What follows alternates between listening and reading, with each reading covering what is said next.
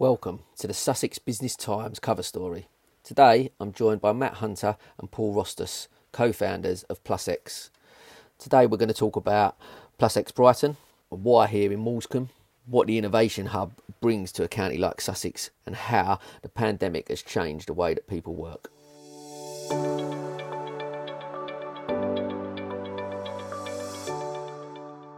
Okay, guys, obviously great to meet you both, and let's just first talk a little bit about yourselves and introduce yourself to our readers and let us know a bit about PlusX and you. Okay, so my name is Matt Hunter, and so my background is very much from the world of design and innovation. I was lucky to go to two great art schools in this country, Central St Martin's and the Royal College of Art, and because everyone knows that the UK's got great sort of design and design education. But also I was really lucky because it was a great moment in the early 90s where people were working out that designers should actually be designing software and computers and that whole thing. So I went out to Silicon Valley and I started my career in San Francisco and spent 15 years consulting really around the world for startups and for corporates. So I've always been immersed in the world of sort of innovation and design. And then after 15 years of that, I wanted to do something different and started working for government. So I was Chief Design Officer at the Design Council, working with, let's say, the NHS or the Home Office, improving healthcare services or trying to reduce crime or, you know, almost sort of bigger picture thinking, really. Yeah. And then finally, when looking around for other things to do, I got involved with some property developers called U&I, who are the landlords of this building here in Brighton. Okay. And they were doing something amazing, which is creating a startup accelerator, as you know, an accelerator program for startups. What was a property developer doing there? But we'll come to that. So you know, so my world is absolutely around innovation for businesses big and small. Right. Brilliant. And Paul? So Paul Rostos, the other co-CEO, the other co-founder. Couldn't have a more different and much duller background compared to Matt's. So although I started in a quite fun area, I was brand manager for Unilever and then Johnson & Johnson. Okay. I spent 20 years in the finance world, in capital markets in the city. So I worked for very big banks like Kleinwort Benson and then JP Morgan. Very much focused on, as it happens, analysing companies like Unilever and seeing if they're a more interesting investment proposition, say for your pension fund, than Nestle or Danone or Heineken, or whatever it might be. So very much focused on the fast-moving consumer goods companies, but very much focused on analysing their strategy, understanding what makes them more likely to be successful than the next guy.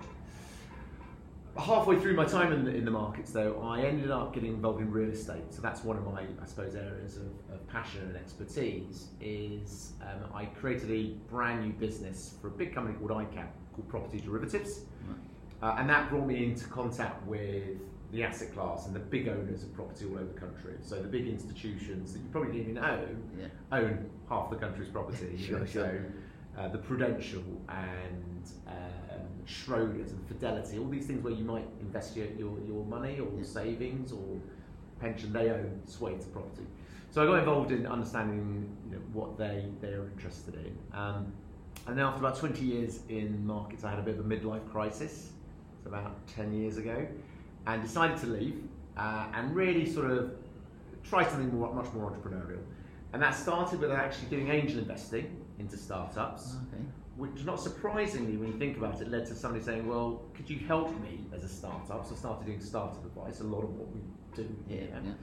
That then led into, well, the three biggest challenges that startups face are access to capital, access to support, and access to customers. Well, we do actually have three of those here, right? Yeah. My particular expertise was, well, can you help me raise money? So I did that quite successfully and thought, actually, I could do that for myself. So I raised a load of money to start up my own little tech startup, an app business, which ultimately didn't work in the way that we wanted it to. Another time over a beer, I'll tell you that whole story. Yeah, sure. I certainly started to understand the excitement of being an entrepreneur and also fundamentally the challenges. Of course. Trying to do stuff on your own versus with a partner, and all the issues and pitfalls that come with it. So after 5 years, my wife said, go and earn some money now rather than spending hours. And I started doing some consultancy work also for this company called U&I, which is where Matt and I met. Okay. And together we came up with a strategy out of something that effectively you and I had sort of started to create, which was the genesis of Plus X. But it really was, they had started something but had no idea what it was, what it could be, and more importantly, how to then take it forward. So together we came up with a strategy and created Plus X, and the rest is history. Amazing. Which we'll tell you about. Yeah, of course. Just quickly, just going off tangent a little bit, like the entrepreneurial, because it's something I find fascinating. I've been doing a podcast about the entrepreneurial journey. Do you feel that, you obviously went on that path? Was that something that you thought of when you was younger? Is there something that's come from that? Like you've always thought about maybe running your own business and doing that, or is that something that could actually just come later, just because of circumstances or jobs, etc.? I would say, I don't think I ever thought. I don't think I knew what I liked. Yeah. I told you my dad worked at Vauxhall, right? He was an HR guy at Vauxhall. And I was interviewing to go to Johnson & Johnson, and the guy said, "Where do you want to be in 5 years?" And I said, "Sitting in your seat." Yeah. And then he said, "Where do you want to be in 10 years?" I said, "I want to be the marketing director." And he said, "And where do you see yourself after that?" I said, "I don't know, running my own business." Right. My dad was a bit shocked that I'd said that I wanted the guy's job, and I think that got me the job. Yeah, because he wanted that sort of passion and ambition. Yeah, right? So I suppose I had this idea that I might want to run my own business. Yeah, I couldn't tell you what it was. Yeah. I never had a career plan to make that happen. Sure. But I think what actually happened was when I went to join this company called ICAP, with the benefit of hindsight, they were a big institution, but they were sponsoring me, they were paying me quite nicely to be an entrepreneur. They basically said, "Here's a blank sheet of paper, this is the business this is the market in which we want you to build a business. How you do it is up to you." Yeah. Right. So Brilliant. that's a luxury that most entrepreneurs don't have. Yeah, because, absolutely. I was getting paid, right? It was relatively low risk, but that made me realise, actually, I do want to run my own business. Yeah. Then it's about finding the great idea.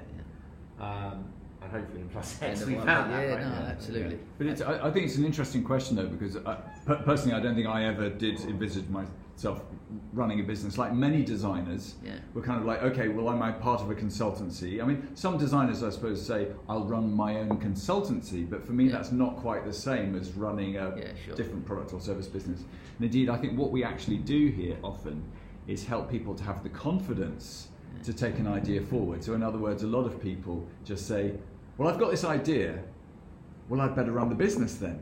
I better make it happen. Yeah. So they're almost like reluctant entrepreneurs, or entrepreneurship is a necessary requirement to make their idea real. Yeah, absolutely. Right, but they never had a hankering for sort of running their own business, disconnected from what the idea was. If you see what I mean. And actually, some of the best entrepreneurs are the ones who are self-aware enough to say, "I'm going to start this business, I'm going to get it going. I want to stay involved in that business, but I might not run it." So Solvega is a great example of one of the companies that we've supported for many years in Hayes.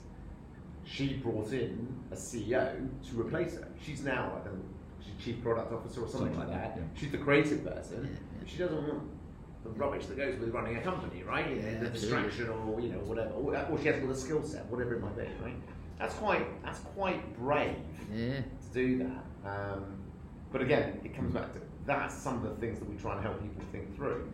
Because I guess it's easy having that initial idea and how you want it. And so the hardest thing with, I guess, how many people, and we're probably seeing it more now, maybe with what's happening with lockdown, people made redundant, etc. They look at you and go, "No, but I've had that idea for a while, and I want to do it in there." This is the time. And this is the time, So, but the hardest thing with anything like that is just taking that first step, isn't it? And obviously, and it usually requires a catalyst. And if you look post the global financial crisis in 2008, biggest number of startups created in 2008 to 2011, right? I saw a headline, I can't remember which paper it was in, but I saw a headline that was saying, and it's happened again. In the last year, we've seen the biggest number of startups being created, because either people have gone, if it's now or never, or I haven't got a choice, or I've got a bit of redundancy money, what am I going to do with it? Maybe this is the time, right? And so often, I think I've heard people say, I thought I did want to become an entrepreneur because someone in my family was, or I knew someone. So in other words, this whole this image of being an entrepreneur is sort of still quite rare in this country, perhaps. And you tend to sort of, if you know someone, you might tend to do it more. And that, at some level, is what these buildings, is what Plus X is about. Because you come in here thinking, well, I just want to be part of this sort of interesting thing. And you go, well, everyone else is doing it, so why don't I? So I think there is something, again, as I say, very much about a journey of confidence building, so that more people can say, yeah, why not? Let's give it a go. But one of the biggest challenges, I'm sure you might have met. Have you met Lucy Hughes yet from Marina Techs? No, I don't think I have. So I think Lucy's worked this out, and sometimes it doesn't matter how many times you tell them, they've got to work it out themselves. But working out what your skill set is, what you're good at, and what you're passionate about, and more importantly, working out what you're not good at or what you need is really important. And we've worked that out. What's Matt's strength, and how can I complement him, and vice versa, right? And that's part of the ambition here, right? Is help you identify that, and then find the other party, the partner. Now, it doesn't have to be we're going to go into business together. That's a nice story if it happens. Yeah, sure. But it's how can you use the phrase earlier? How can you collaborate together, even though you might actually be rivals? We come from a generation. I remember when I was creating my tech app business. We come from a generation which is, if I've got a bit of IP, I'm going to do that with it. Absolutely. The current generation, globally, I would suggest of 20, 30, or maybe even 40 somethings, talk about, it's not about, it is about clearly about IP, but it's about actually, I think I've got a good bit of IP, but if I share it with you, even though you might be a competitor, I might learn something from you that makes mine even better. Absolutely. And that's quite a big mindset shift. Yeah, I couldn't agree more. What I love about that, what you both sort of alluded to there, is the fact that it's exactly that. We as an entrepreneur, you start a business and you end up at the start, you are running everything, you're doing all the bits from accounts and bits, so the whole shebang, and then you sort of take this, I can't, that's scalable if it's just me doing them things, and then like you say, you've created obviously a space here where you can, we can put you in touch with this person, and help you get to that next level. And ultimately, I completely agree. I've read a couple of books recently that exactly talk about that mindset of being able to go, look, I want to still run the business, still be involved and do all the things I'm passionate about. It's my baby, but I'm going to employ people who are better at these jobs than I am to actually run the business in that sense, which is I find fascinating. Like you say, great space to be able to create that here, where you are able to support people in different levels. So very cool. Okay, so moving on, we've got, so obviously Plus X, obviously initially formed. You explained how you guys have sort of come together, but why in Brighton? Why Moulsecoomb? Why here? How much do you know about the background of how the business was created? Do you know much about Hayes and so on? No. It's worth understanding where we've come from, because then you'll understand why we're here. Yeah, okay. So, Hayes in Middlesex, probably been driven past it but not stopped on the way to Heathrow. Okay, yeah. Used to be an economic powerhouse until the 1980s, because EMI HMV were headquartered there. That's where they pressed the Beatles vinyls. Okay. And I don't know if you're old enough to remember Thorn televisions. So they made Thorn TVs there. 1980s manufacturing recession hits, the arrival of CDs in Japan and all that sort of stuff. Sure. Wipes this place out. 22,000 jobs gone. And that was just EMI. Wow. And the landlord of this building, you and I, discovered this opportunity and went, wow, this could be a fantastic new neighbourhood, because Hayes is going to get the benefit of Crossrail. Great, fantastic. New neighbourhood with homes and offices and a new school, a new academy, fantastic. The problem is, it was way too early. Nobody wanted to go to Hayes. There was nothing for you in Hayes. Right. There weren't the homes, there weren't the jobs. Yeah. There was no real reason to go. Okay. How do you give people a reason to go to somewhere that was amazing once but has lost its confidence? And at the same time, we discovered in the archives of EMI, I say we, collectively, the landlord, etc., that EMI used to own this amazing in-house innovation and R&D business called the Central Research Laboratory. and it invented airborne radar and the CAT scanner. Oh, okay. So an idea was born. Well, could we somehow bring that back to life? Because that had also disappeared. Yeah. By building some prototyping labs. You've been down to the ground floor. Yeah, absolutely. Hire some people like Andrew and Katie to run that space and maintain it, but more importantly, help people like Sam understand how to use a CNC milling machine. You'd be amazed how many graduates of industrial design, product design don't know how to use a lot of the kit. Sure. Okay, so far can see where it's going. Maybe give people some invention space, like desks. Yeah. And most importantly, put together a program of support where you've got a great idea, but you don't know how to get from here to here to here. Yeah. So, how to write a business plan, how to raise capital, how to take your idea and turn it into a product design, into a prototype, how to find a manufacturing partner, how to protect the IP, what's your route to market, all of these things, right? That you sort of take for granted, but a lot of people just look at it and go, oh my God, I have no idea, right? So we created this program, and that's the program that Matt designed and evolved into the leading hardware accelerator, arguably in the country now. Yeah. And basically, the idea was give people so much value that the only place they can get it is in Hayes. Yeah. And if you can do that, you'll attract a lot of other people who want to be part of that community.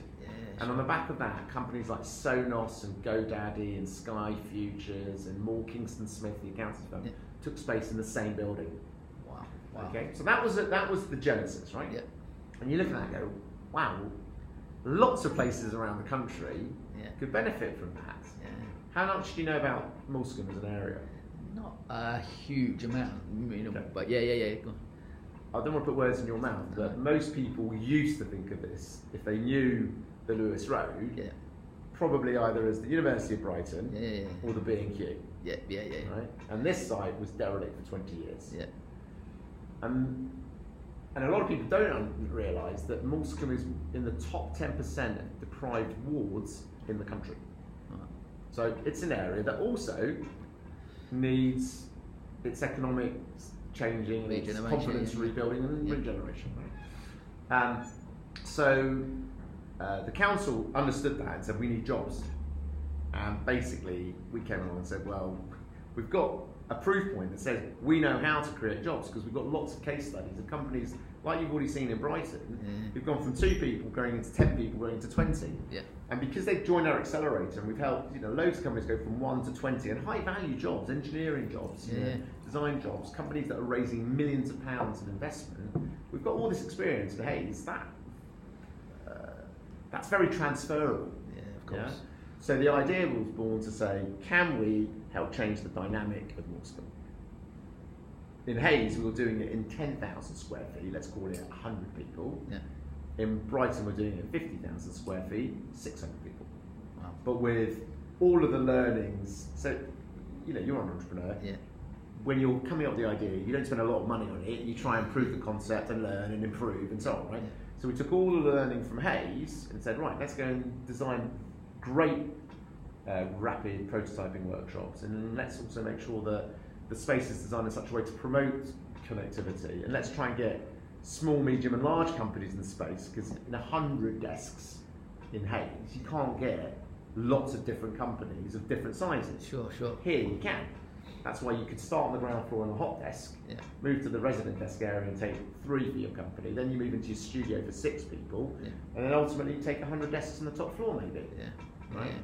That was the thesis. That's the great thing. I think I love the idea as well. Like you say, it's almost from the ground up, and you're literally starting there and we'll help you on that growth. You go up the floor every time you grow. Or unfortunately, sometimes you have to go down as well, because And I know lots of businesses that have maybe had office space, for example, especially now as what's happened the last year, which is why it's probably even more relevant for you guys. But people have had got long leases on office spaces where there's 20, 25 staff, and now we've got a few working from home, or they've maybe downsized because of the economic downturn and stuff like that. They've gone, okay, I maybe need smaller premises. I don't want a long-term lease like I did have before, where I couldn't get out of, where you go, okay, I can come somewhere like this where people still got the ability then to work from home, but they've got and like you said, you're creating a community here as well with other like-minded people that want to help and support. So and it's great to be able to, because I think even the guys, Kristen Reeves, are here, I believe, as well, which I know well. And it's very much about that complementary benefit, right? Absolutely, yeah. No, and it's one of the things often that's not understood about, creating a successful community, is you sort of think to yourself, well, everyone's got to be like some tech coder. You kind of no, because actually you need the graphic designers, the video makers, the accountants, you know. So actually it's a mindset. Do I want to collaborate with someone? As we were discussing earlier on, that sort of draws you into a space like this, because you want to make new ideas happen. Whether you're a lawyer or a coder might not matter. I love that. I love that idea, because you're right. I think, because it caters them for every different part of your business, and like you say, and the collaboration comes from different forms, doesn't it? And how you sort of work. That's really interesting. Okay, so moving on. So you opened in July 2020, middle of obviously a global pandemic. Exactly. Can we just talk a bit about that experience and tell us about that? Well, it's interesting. Sometimes it's hard to think back to that time, because obviously between the two lockdowns, possibly July felt more like a golden period, and then we had, the last winter, which felt much tougher. But the point is, if you go back to March 23rd, we had the Central Research Laboratory open. Now we did close it for 2 weeks just to really assess what was going on in terms of COVID security. Could we open it again? Could we operate it? Because there are sort of two big issues. One is that actually we were working with people who were making physical things. And actually, so this question, essentially the government guidance was work from home, unless, you need to be at work to be effective, in the physical office. And of course, many people were making physical things. And actually, during the first lockdown, they were making PPE for the NHS, laser cutting or 3D printing, the face masks and all the rest of it. So within 2 weeks, we had reset our sort of COVID policy and worked with our insurers to make sure we could open the West London facility of the Central Research Laboratory. So in other words, a couple of months later, when we came to be ready to open this place, we had a lot of experience of what it was to operate a place during the pandemic. And ultimately, during the whole pandemic, with both locations, we have never ever had a case of cross-infection. It's always been completely COVID secure. So what we always said is that it's up to our members to decide whether or not they are going to be more effective working from home or more effective working from the space. And we allowed them that flexibility. Amazing. But week on week, month on month, people came into the building and they said, this is a lifesaver. Thank you for being able to operate this in a COVID secure manner, because both psychologically and practically, I need that. Occasionally in the second lockdown, possibly we sort of had a 5% drop as people moved to a virtual membership, but pretty quickly they came back. And here we are post-pandemic with 300 people in the building. Not post-pandemic, but coming to the end of lockdown. We're not even out of full lockdown. We've got 300 people in the building. So I think often it's said, isn't it? If you can start a business, if you can launch a business during the really difficult times, then hopefully you're building a very resilient one. And what's lovely is, I think, I'm sure they don't, people don't want to sort of shout too loudly about it, but quite a lot of companies have thrived by being here, despite the pandemic. So have you met Jack from Nords? From Nords, the GPS I know about it. I haven't met him yet, but I do know about it. You should definitely connect with him. He's an inspiration. Give us his backstory as well. He's a born entrepreneur. Sure. He started here with 2 people. He's now got 12. Right? He's raised £500,000 of funding in a pandemic and grown a business and gone through Bright and seen all the value that he can get from that, and it's helped him. Martin, the AV guy, I think you met Martin, right? Martin learned loads and said, oh, maybe I should change this with my business, and also met somebody who introduced him, I think, to TikTok. He's now doing 5 massive global projects with TikTok. I think what we found, I think the lockdowns really exposed people's approach to risk. And I think what we found is that the small businesses said, well, my business is really risky anyway, I've just got to get on with it, I've got to move forward. And so they generally, made progress. And I think the much bigger businesses find it very hard to say there is a risk of standing still. So they do sort of freeze, and they do say everyone work from home. So we definitely found the smaller businesses just getting on with it. And even just from, like you sort of spoke about a little bit of the psychological point, but like mental health has been a huge thing that we've obviously discussed with many people over the last year, and so and just to be able to offer a space where you are, we spoke offline beforehand, I've worked from home for 8 years. I had no interest in getting a desk somewhere. I've got an office actually in Halsham that I'll go maybe once a month for a team meeting, but don't need to drive an hour over to Halsham to go to an office. Whereas I've taken a space here, and it's been great just knowing that I want to get out of that mindset of being indoors in an office that I've worked from for 8 years, but being able to come, because one, it's a great space, you feel a bit more energised being in somewhere like this, and again, for me, I'm a people person, so I love being around other people. I'm surprised and you are obviously a people person. Yeah, I love being around other people and thriving off other people's energy and stories. I love hearing new stories, like you said about Jack and stuff. Fantastic. I also think sometimes you don't know what you're missing sometimes. It's that, I don't know what I don't know. So and I think we're people.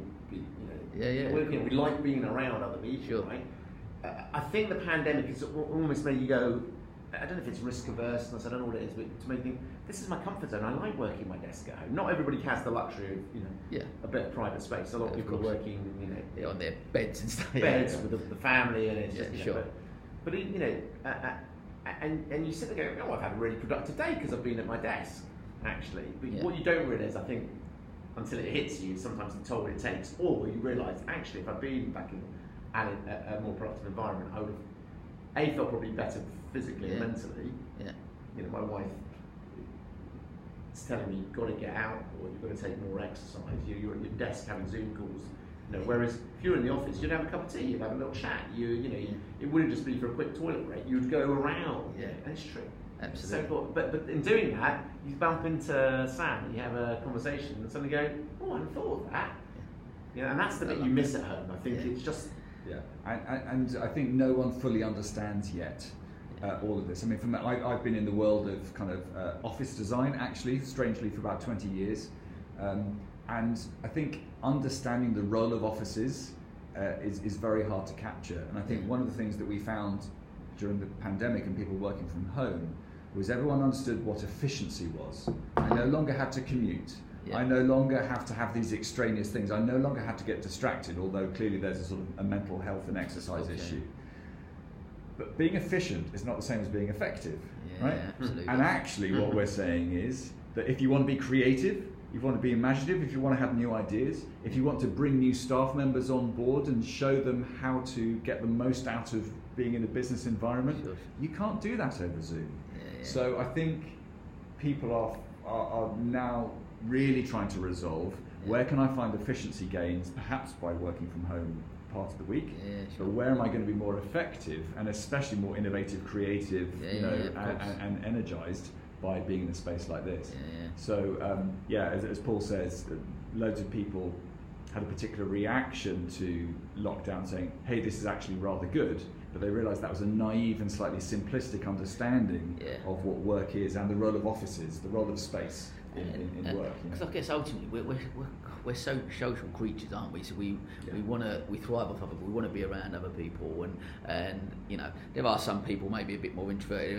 This has worked. They go, oh no, I like this not having to. But ultimately, we still, whether it only be one day a week or a couple of days a week, whatever it is, just to be out and about. But I'm as I alluded to, I go to a lot of networking events and host networking events and various things, and being around like the last couple of weeks, being able to go to some of those events on a smaller scale than usual, but just being around people, great, and you've got that social, that you can't. I'd never done a Zoom call in my life, and until the beginning of last year, and then I went through a stage of 95% of my day was behind a screen, and you just be very productive, and it helped me to still keep the business going and stuff like that. But there's a huge element that that for me that would not work on a regular basis, and I think a lot of people will look at it like that. There's an efficiency there that you can tap into Absolutely. from time to time. And that's where I think big companies are still trying to deal with it now. Yeah, Because again, I absolutely. think one of the things people don't understand about our kind of building is that yes, we're interested in the startups and the scale-ups, but we're actually interested in the big businesses as well. Yeah. The corporate teams that need to be innovative. And Yeah. again, because of their natural approach to sort of risk, Yeah. they can sort of be thinking, how do I respond? I don't know yet. And I think a lot of bigger corporate teams are trying to work out what do I do, Yeah. but they need just as much collaboration and probably more. energizing and Probably more. Bigger companies, they often will do things by process, risk averse, slower to make decisions. You're an entrepreneur, you make a decision like that because you're agile, you're entrepreneurial, right?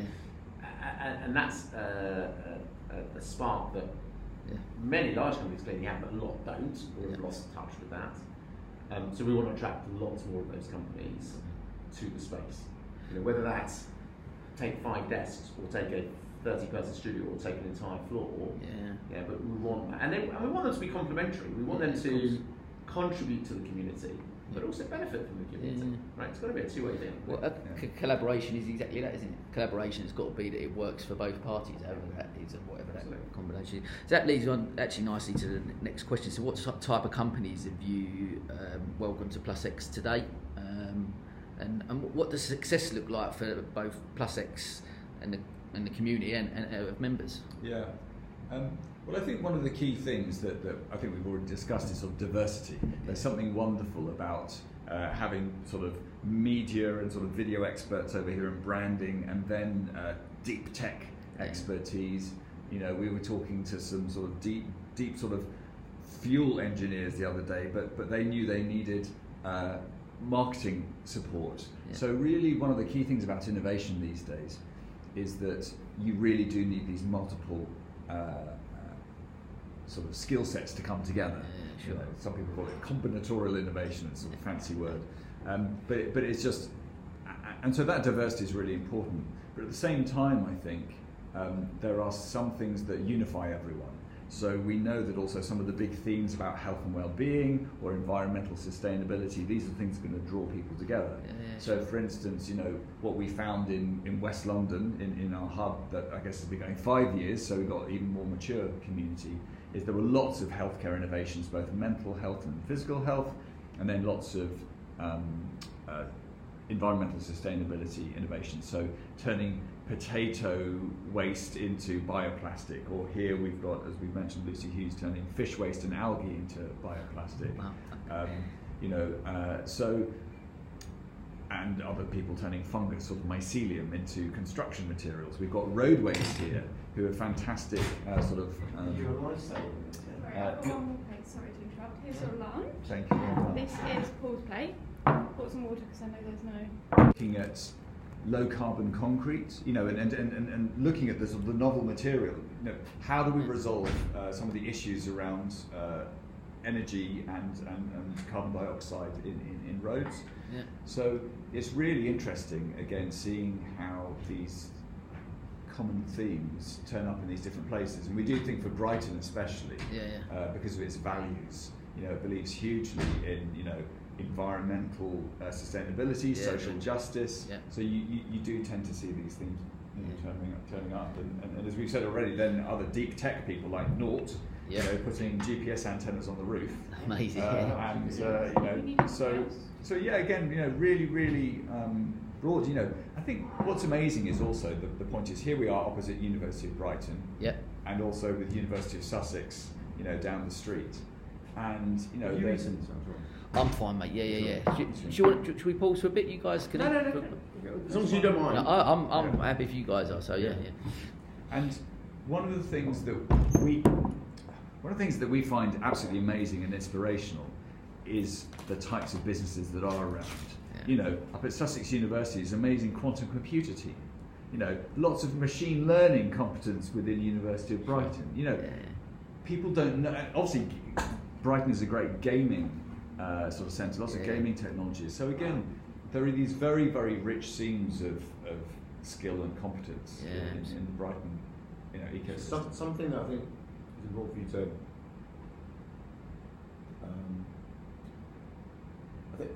to appreciate from our point of view is, we've tried to listen to what are the challenges that places like Brighton would face, right?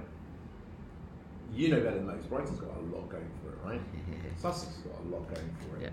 Yet, there is a national issue which is the government trying to address through levelling up. And we talk about the idea of talent is everywhere, but opportunity is not.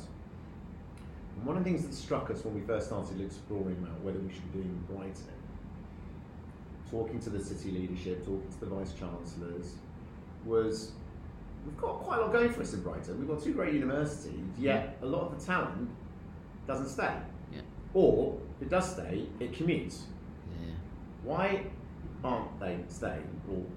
It's because there aren't enough of those exciting career opportunities with the right sort of companies who want to scale and so on, right? Sure. And why is that? Partly space and partly support, right? So, we don't shout about it, but one of the things that we'd like to try and do is help retain talent in Brighton and help attract talent to Brighton. So why should you have to go to central London or New York or San Francisco like he did? Sure. Why aren't the opportunities? So we're trying to help facilitate that. We're not solving the problem. We're trying to facilitate. I'm with you. A solution. Amazing. Right, so where are we? So this is interesting. So has the pandemic changed how people work in the Innovation Hub? In the Innovation Hub. Some level these things. At some level, masks. At some level, no, because as I said, we were open all the way through, and people were getting on with it, and so to some extent, no.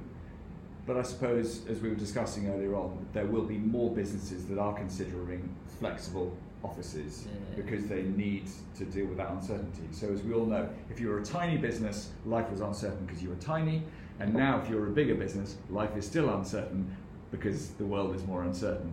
So I suppose it is that more businesses and bigger businesses are dealing with uncertainty, and so therefore they're in a place like this, both because of the flexibility that it offers, as well as the collaboration that it offers and the ideas. But I'm not entirely sure that things have changed. I think how people use the space, how people are going to use an office space, and how we're trying to cater to that, I think is changing. So, sort of. Maybe an interesting way of thinking about it is, we used to go to the office to work at our desk, and we'd go on an away day to be creative and to collaborate. Pandemic has changed the way people think, and it's maybe actually the desk is no longer in the office. We work at home at our desk, and we come to the office to congregate and collaborate. We're going to do something different here. So suddenly, if I was a 20-person company, and I might have thought, because of all the flexibility, I want to take a 20-person studio with 20 desks. Actually, I want the room, but do I want to use the room as 20 desks, people sitting in it? Maybe there's a different way to do it. This, right? Maybe it's a room like this that's set up like this with 20 people in it, where you're sitting having a little chat, and we're working on a project here, and another group are brainstorming, we're using the jam, right? So the way that we're going to use the space. So we have we've thought for a long time during the pandemic that the death of the office is exaggerated. Where the office is located, how you use it, and how much space you need might have changed. But there's still a need to come together. I completely agree, and I think a lot of people I speak to on a regular basis about this type of subject, is working from home. The whole thing of the pandemic is, from especially a lot of creative agencies you speak to and stuff in that sort of space go, look, we want people back in the office because the ideas bounce around. You just can't.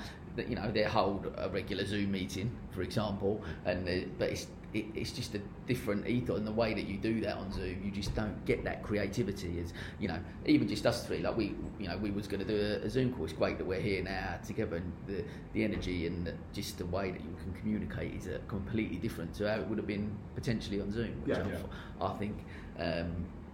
Personally, I completely agree. I think, and I do believe that the flexibility, and certainly from what the space offers as well, is that flexibility, isn't it? That you can come in. You know, I've got the flexible arrangement where I can come in 24 hours a day if I want to. Some people work later at night, which I do. I'm a bit of a night owl, so I potentially work late at night. You could come here and have that space. So I think the old way of working in an office, the archaic 9 to 5, you've got to come in and sit there, and that's your hours and that's what you work. I think that's changed, and creating spaces like this where you can then come in and potentially I'll work 10 till 3 at that point, and then I might come in later and go to the office, or the staff will look, you only got to be in the office together for 3 hours this day, and that's how we're going to do it. I think that's I think that's right, and I think it's flexibility in time, as you were saying there, but also in space. So another classic thing is, how many people would have collaboration spaces that could take 20, 30 people? You wouldn't, right? No. If I had enough space for 20 people, it's 20 desks and as big a meeting room as I could make in the corner, but it's certainly not for 20 people, because that thing would be used quite rarely, right? That's the issue. The bigger the meeting room, the more it's needed when you've got lots of people, but the less you're going to effectively utilise it. Utilisation is poor, right? So that's the whole point about this, with shared meeting rooms or our big event space. And I'd add them have access to the that. same thesis applies to the specialist facilities. You might use a podcast suite once a week. You might be able to afford to have a podcast suite at home. But if it's a choice, do I spend however many tens of thousands of pounds and waste all of that space in the house or in the office? Or could I become a member here and have access to those facilities when I need them? And I'm going to use that. I'm going to make up a number, 100 grand. If it's some of our laser cutters or milling machines or the podcast studio, whatever it might be. Rather than doing that, I can actually hire 2 people and then we grow the business much more quickly. Absolutely, And that's a key part of and by the way, it's on the doorstep, it's inside, right? Everything you need is here. You shouldn't have to go anywhere else. And actually, the one bit of the infrastructure we've evolved a little bit is more the video conferencing. Because I think work is more hybrid. So meeting I was having just before this one, I'm downstairs, 3 of us are in the room and 1 person isn't. And I think we're kind of getting used to that. So I think both the sort of the network connectivity, the bulletproof Wi-Fi, as well as that infrastructure, the big displays and the video cameras, I think that also matters. So for instance, our event space downstairs was always wired up to have the ability to live stream it. Amazing, And that was spec like 2 years ago. Amazing. And now, of course, it's like, so we held our first hybrid event. And again, I think it's that hybrid nature is also going to be required, and that's another example of sort of relatively expensive infrastructure that's needed in order to make it work. And again, you wouldn't necessarily want to pay for that yourself. No, absolutely. I do. It's interesting just touching on that then about the high. Because again, being someone that networks quite regularly, I've embraced online networking. Someone I collaborate with, guys at Network My Club, they've used the Remo platform and they've done it. So that their business model was ultimately big sporting venues like the Amex or Twickenham and hosting events for them. So when the pandemic started last year, it almost fell off a cliff. All their members were like, "What?" But they pivoted really well and went completely online. Used the Remo platform, and has actually grown the business on that basis.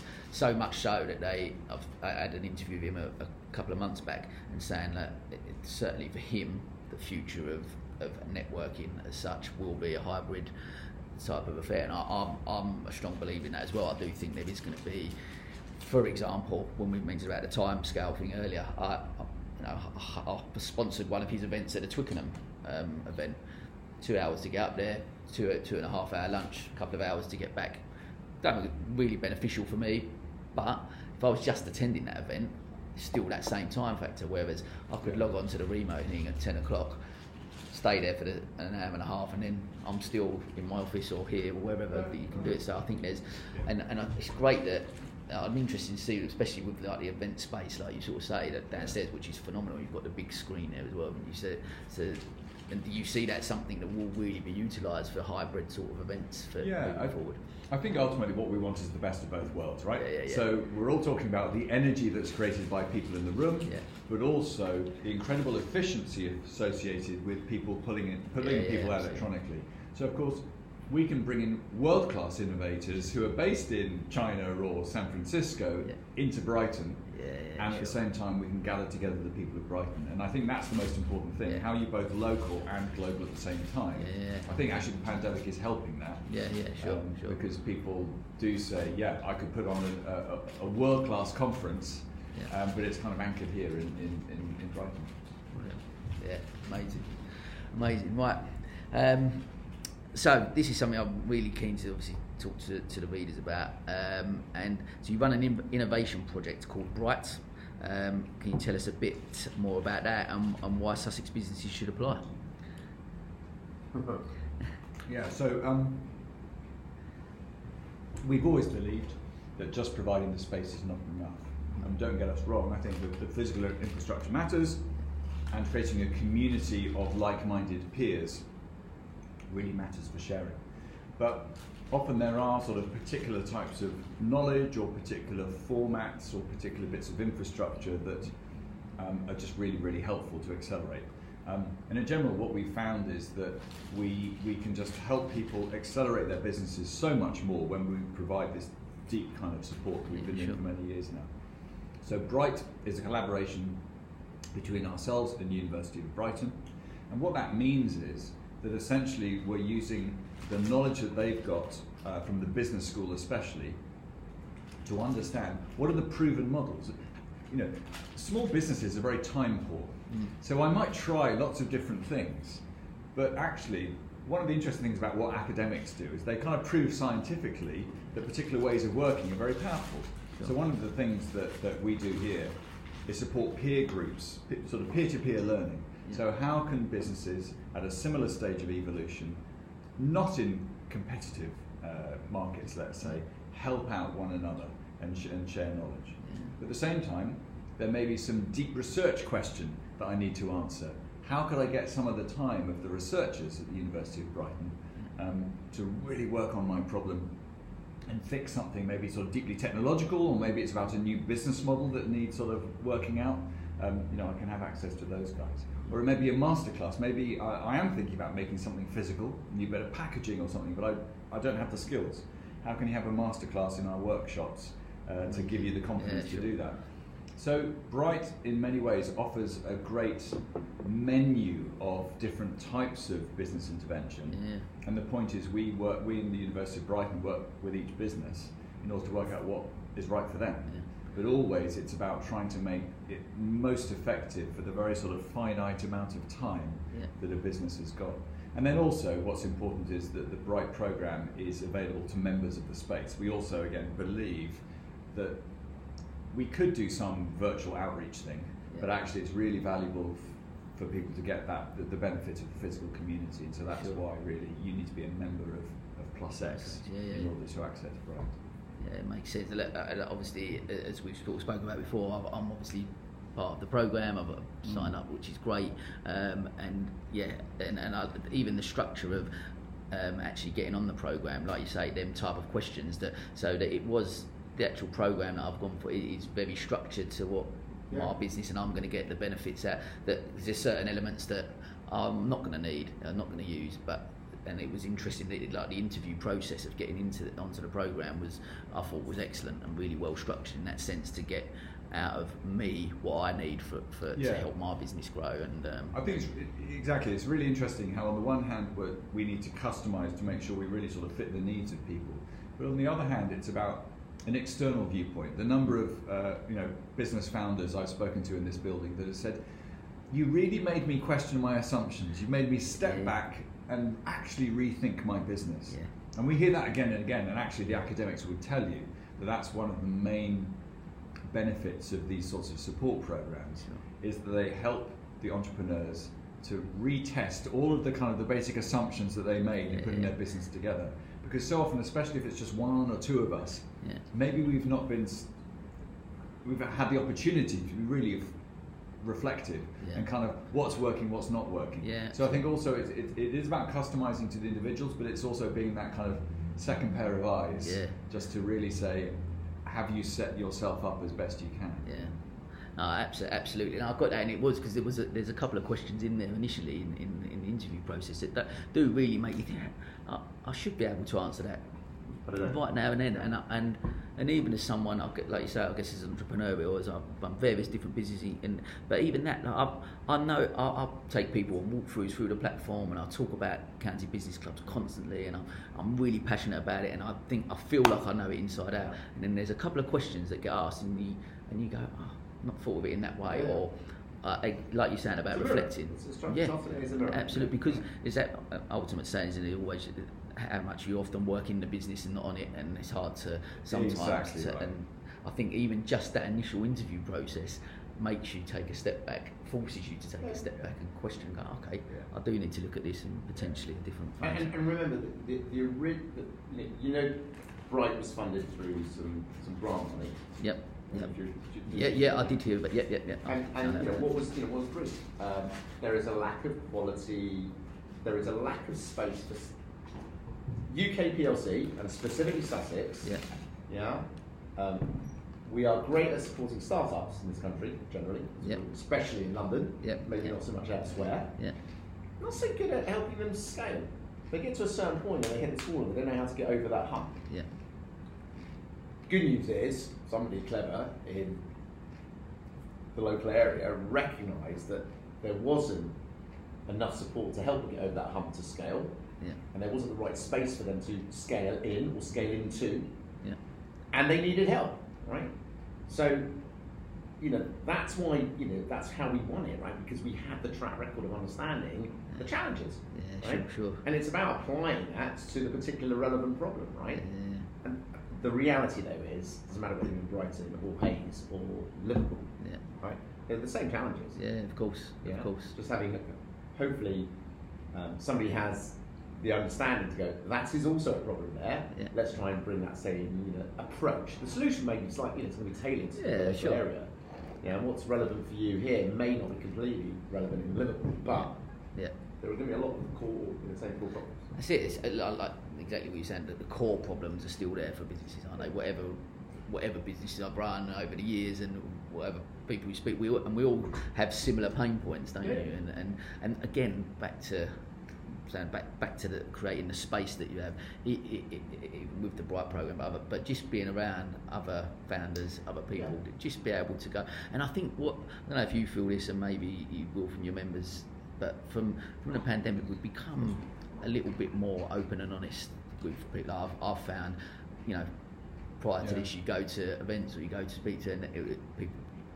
I'll cast myself as an optimist and someone that's very positive, so I surround myself with them type of people. But you go, and there's certain times like where you go to an event and you be how's business? Oh, great, absolutely. And we put our face on it, and I guess what I'm alluding to is the fact that being around other people, and actually with the pandemic, it forced us to go. Of course it's tough at the moment. I've been faced with this problem, and people showing that vulnerability isn't necessarily weakness, and it's being able to reach out to people who are and if we are a little bit more open and honest, that we can support each other. Then I think that's an absolutely fascinating point, because hopefully, yes, as we say, the pandemic has helped us all understand we've all got challenges. We can see the fact that we're homeschooling more, or whatever it is that we're trying to juggle with life.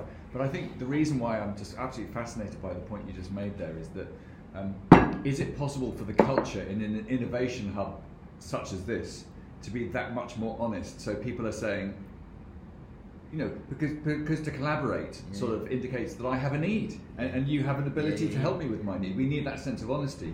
Whereas I suppose when we are out and about at some kind of networking event, we are slightly selling. Yeah, of course. And I think that's the interesting thing. Can people in here be less in sales mode and hopefully sort of helping helping understand each other's needs and finding opportunities to collaborate mode, and they are slightly different modes, I think. Yeah, you know.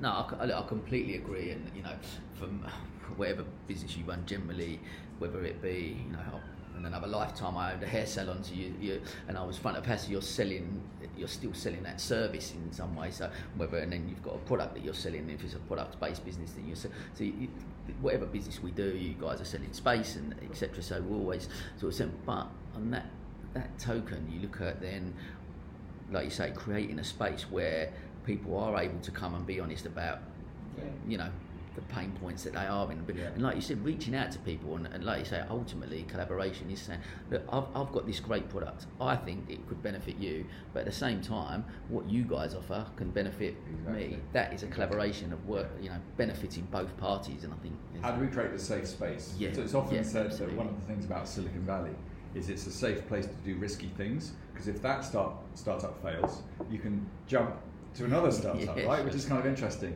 And so I'm always interested with this idea of the safe space. So it's the safe space to kind of learn and to talk and collaborate with one another, but maybe also the safe space, because if you did fail in something, then maybe you can go and sort of collaborate and start up something else. And too often, again, this world of entrepreneurship is seen as risky, and it is. Yeah, but how do we make it feel a bit safer? Yeah. No, fantastic. Yeah, it's really interesting. Really interesting. Okay, so what? Moving on, our sort of questions obviously to both of you really. What's the future of the innovative business in the region, like Sussex? Well, we hope very much that it is, as Paul said, about us helping these smaller businesses to scale. So if we look in the area, I think we'd generally say there's lots of entrepreneurship, but it might tend to be quite small scale. Mm-hmm. And so there are two challenges. One is, how do we really get those businesses to grow and get more brand watches of this world, things like that, some of the really big success stories. Sure. But equally about the bigger businesses. How do we make sure that any bigger businesses that are around here are engaging and innovating? And how can we even draw bigger businesses, I don't know, from central London out here? Better quality of life, to be part of innovative communities like this. Or hub and spoke, right? Whereas you might have had a space for 200 people in central London, and actually had people commuting from Brighton, commuting from Kent or Surrey, and say, well, okay, we'll keep that central London office, maybe that's where the boss wants to be, or that's where their clients are, but actually having a satellite space. And that big corporate says, you know what, I'm going to take a 50-person space here or 100-person space. It depends on the size of the company. Right? Of course. Some of the big accountancy firms, they have tens of thousands of people all over the country, right? So to Matt's point about saying, actually, there are two benefits there. If you take that hub and spoke model, which is saying, let's take some space in +X in Brighton. It's more convenient for our staff, therefore they're more effective, more productive, more efficient, right? Because of proximity, but actually you're putting them in an environment, whereas rather than being just with their colleagues, they're with their colleagues and lots of other complementary businesses. And that's what we want to do more of. That's what we want to see more of. Because we know that the combination of that small, medium, large actually adds up to more than 3. 1 + 1 + 1 probably actually is 10. But I'm sure we're all mutually interested in the stories. Like, what will be those amazing stories where you go, wow, that is a truly stunningly world-class sort of business idea. Where was it? Oh, Brighton. It's that credibility, credibility and confidence. Again, we were talking about it earlier on about areas that didn't have as much confidence as really they ought to. We still feel that Brighton is a confident place in many ways because it's got so much going for it. But in pure kind of world-class business terms, maybe less so. And actually, that would be great to see some more stories, I think. Absolutely, I think success. It's encouraging, isn't it? Like encouraging that mindset of people to go, like you say. I guess we've started this business, and not everyone sets out to, I'm going to make a global business.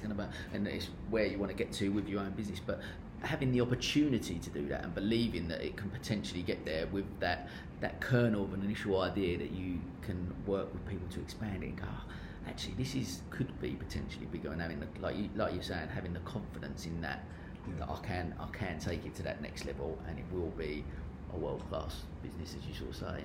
And And especially for those people, and again, I always think of this in terms of Brighton. There are many people in Brighton who are making very purposeful businesses as well. It feels like they're Yeah. doing something good for the world, for society. Well, if it's such a good idea, why shouldn't it be, global? So I think this is not always about a general sense of, power. I don't know, I want to dominate the world. Yeah. It's more like, if Brighton is so full of great ideas, let's see them at big scale. It seems like a great thing. Absolutely. Brilliant. Guys, fantastic.